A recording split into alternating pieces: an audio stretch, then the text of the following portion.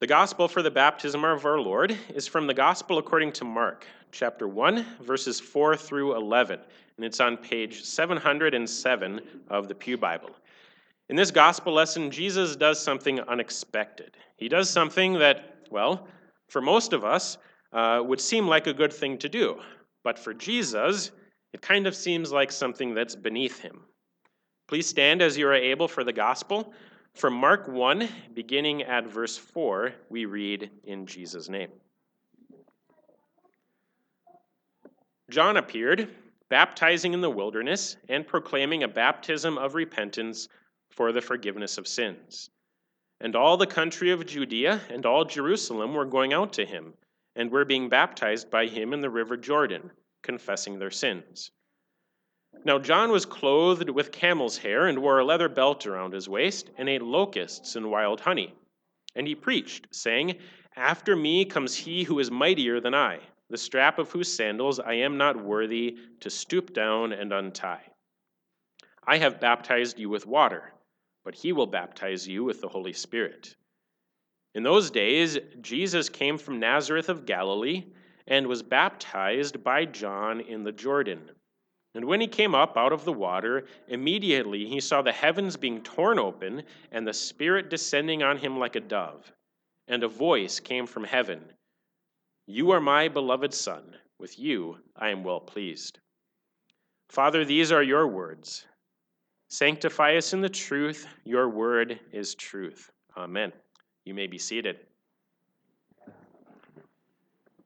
Grace, mercy, and peace to you from God our Father and our Lord Jesus Christ.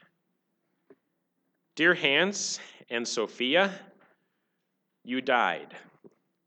Now, you probably have no idea what I'm talking about, and all these other people here who witnessed your baptisms are thinking, well, that's not what I saw. I think I would have noticed something like that. It wasn't the kind of death we usually think of when we use that word. It wasn't a physical death. It was a spiritual death. But that isn't to say that it wasn't a real or literal death. It most certainly was a real death. It was a death and resurrection with and in Jesus Christ. And that kind of death is by far the safest kind. This morning we're going to learn about that death. The text begins with John the Baptist. We were introduced to John during the season of Advent, and now we return to John for the baptism of our Lord.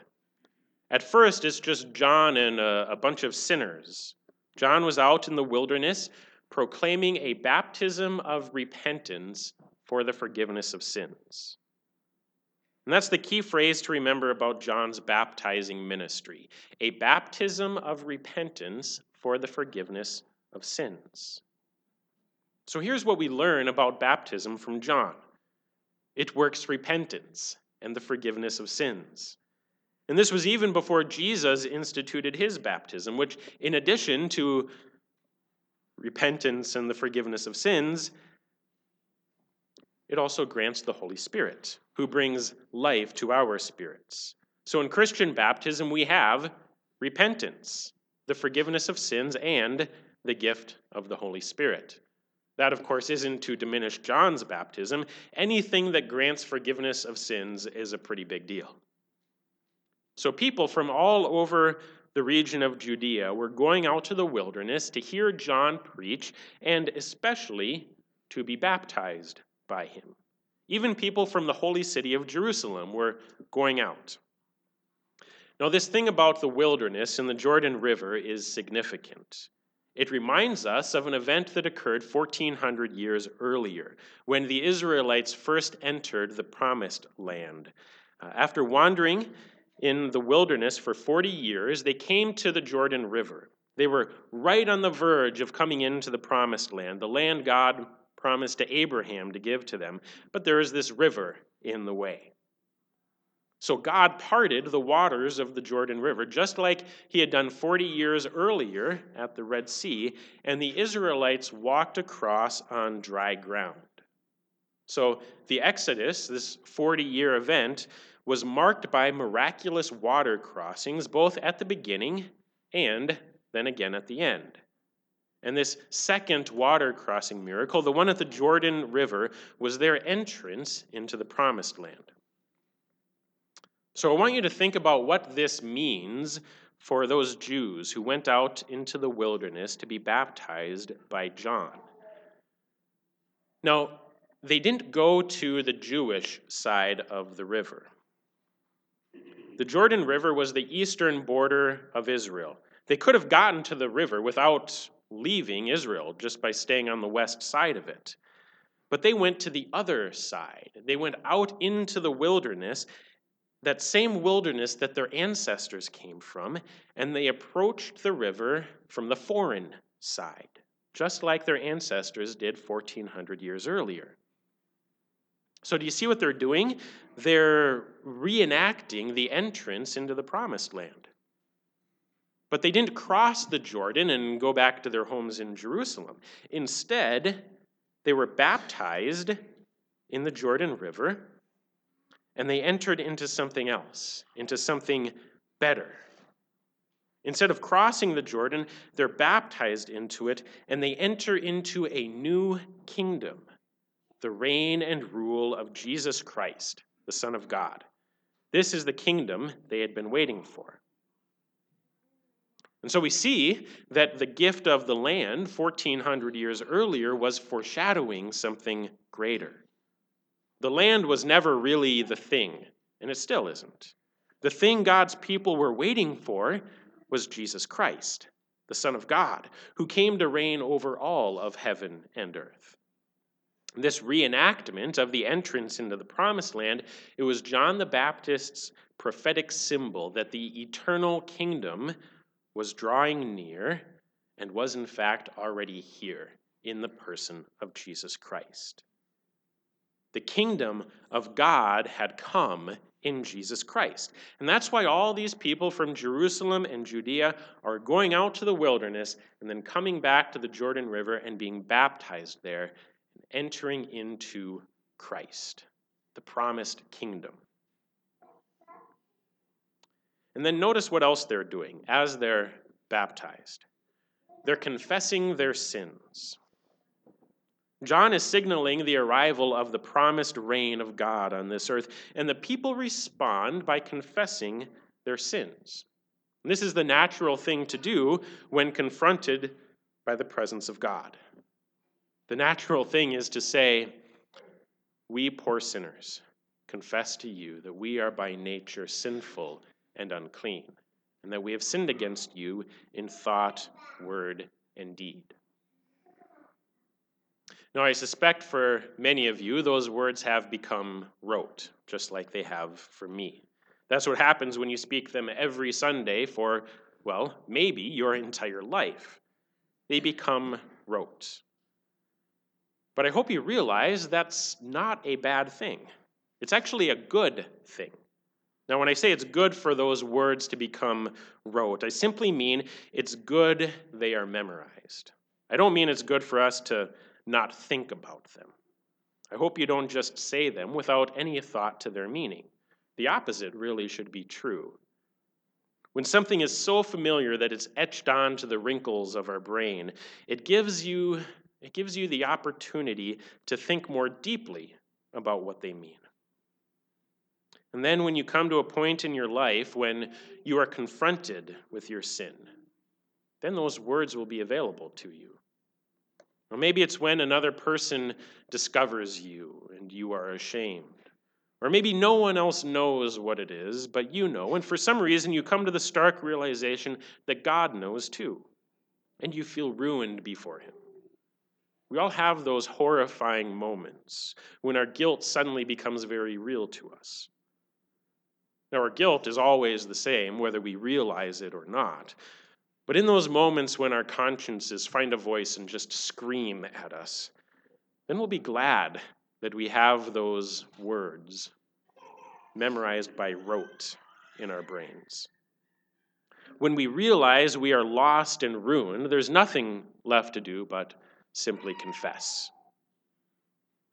So this is what those Jews did when John proclaimed to them that the kingdom of God was near and was in fact already here. They confessed their sins and they received forgiveness for their sins through this baptism. So we learn from this part of the text that baptism is for sinners. And this actually creates a little bit of a dilemma for us because Jesus was baptized. But baptism is for sinners. So what's going on? This is a general and universal rule that baptism is for sinners. The whole point of being baptized is that it works repentance and the forgiveness of sins. That's why these people were going out to the Jordan River. That's why we bring our children to God in baptism, so that the Holy Spirit might work repentance and the forgiveness of sins. If we had no sin, we would need no repentance, no forgiveness, and no baptism. Baptism is for sinners, and sinners only. So we could call this scene out in the wilderness by the Jordan River Wild John's Filthy Sinners Baptism Club. Almost everyone is welcome. There's really only one person who's not eligible for membership in this club, and that's Jesus. Why? Because he's not a sinner. It's Wild John's Filthy Sinners Baptism Club, and there's just one requirement for membership: you have to be a sinner. But here comes Jesus, and John tries to stop him. Mark doesn't record this detail, but he doesn't record it because his gospel is shorter, and a lot of the stories in it are shorter. But Matthew spends more time on Jesus' baptism, and he makes a point of this, that John tried to prevent Jesus from being baptized. That's because John knew what he was doing, and he knew that baptism works the forgiveness of sins, and he knew that Jesus wasn't a sinner. He knew that Jesus was far greater than him, but beyond that, that Jesus is also the sinless Son of God in human flesh, who needs no forgiveness and no repentance. Now, those filthy sinners who came to be baptized by John, they were confessing their sins. So I kind of wonder what John thought Jesus was going to confess when he comes up to the water. It turns out someone else made a confession at that baptism, a different kind of confession. And we'll get to that in a moment. Jesus insisted on being baptized, and so he was. It does seem odd, doesn't it, being that he had no sins to confess. But Jesus went there for the opposite reason. He went there not to be forgiven, but to identify himself with sinners. And Jesus actually did this quite often. From his conception in the womb of the Virgin Mary, where he took on the dying flesh of a baby human, to his baptism, to all the meals that he ate with tax collectors and prostitutes and various other kinds of sinners. And finally, to his death between two condemned criminals and his Sabbath rest in the tomb. Every step along the way, from the beginning of his human existence to what seemed like the end, Jesus Christ, the Son of God in human flesh, identified himself with sinners. The muddy waters of the Jordan River were a place for sinners. So we should not be surprised to find Jesus standing there. After all, he came to stand in the place of sinners. More than that, he came to hang in the place of sinners. So we find Jesus in all the places for sinners. We find him being baptized. We find him in the company of sinners. We find him on trial. Now, usually you have to do something bad to end up on trial. Jesus is even convicted and sentenced to death. Death row is a place reserved for the worst sinners. So naturally, Jesus goes there. He hangs on a cross between two legitimate criminals. We even find Jesus in a tomb, the place finally reserved for all sinners. He goes to all the places appointed for sinners so that he can take these sinners to the next place he is going, the resurrection of the dead and the life everlasting in his new creation. That's the purpose of all this. So think of baptism. Think of your baptism, whether you remember it or not. Think of it as this place where we we drop something off for Jesus, and we pick up what he has left for us there. We drop off our sins, and Jesus takes them into himself. Now, I don't know if Jesus absorbed all of our sins into his body on the day he was baptized. Scripture doesn't tell us that. We do know this, that by the time he was strung up on a cross, he had taken every last sin of the human race into his own body. That much we do know. And at the very least, his baptism indicates that he's going to do this, that he's identifying with sinners.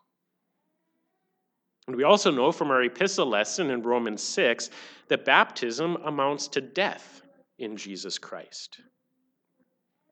Paul says, "Do you not know that all of us who have been baptized into Christ Jesus were baptized into his death? We were buried, therefore, with him by baptism into death, in order that just as Christ was raised from the dead by the glory of the Father, we too might walk in newness of life." And he goes on, "For if we have been united with him in a death like his, we shall certainly be united with him in a resurrection like his." In our baptisms, we are most certainly united with Jesus Christ in his death. But it's not only his death, it's also his life. It's his resurrection. It's a new life granted by the Holy Spirit now, and also the promise of a complete and perfect resurrection on the last day. The promise of Scripture is clear.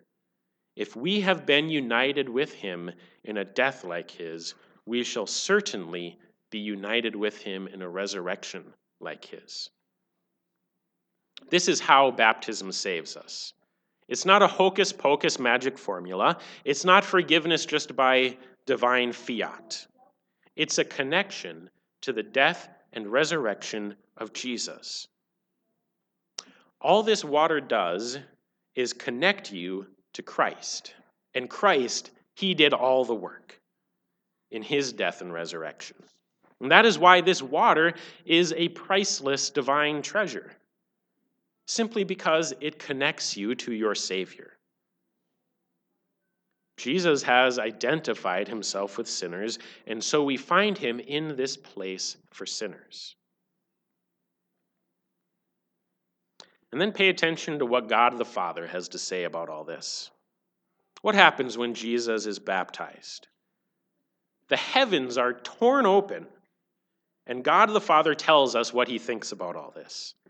This identification with sinners that might give us some pause and create some knots in our brains, it overwhelms God the Father with joy, so that he rends the heavens, the Holy Spirit comes down on Jesus like a dove, and God the Father confesses, "This is my beloved Son.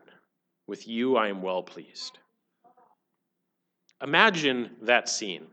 Have you ever been to a youth basketball game where some kid makes his first basket, and then some guy yells out from the stands, "That's my boy"?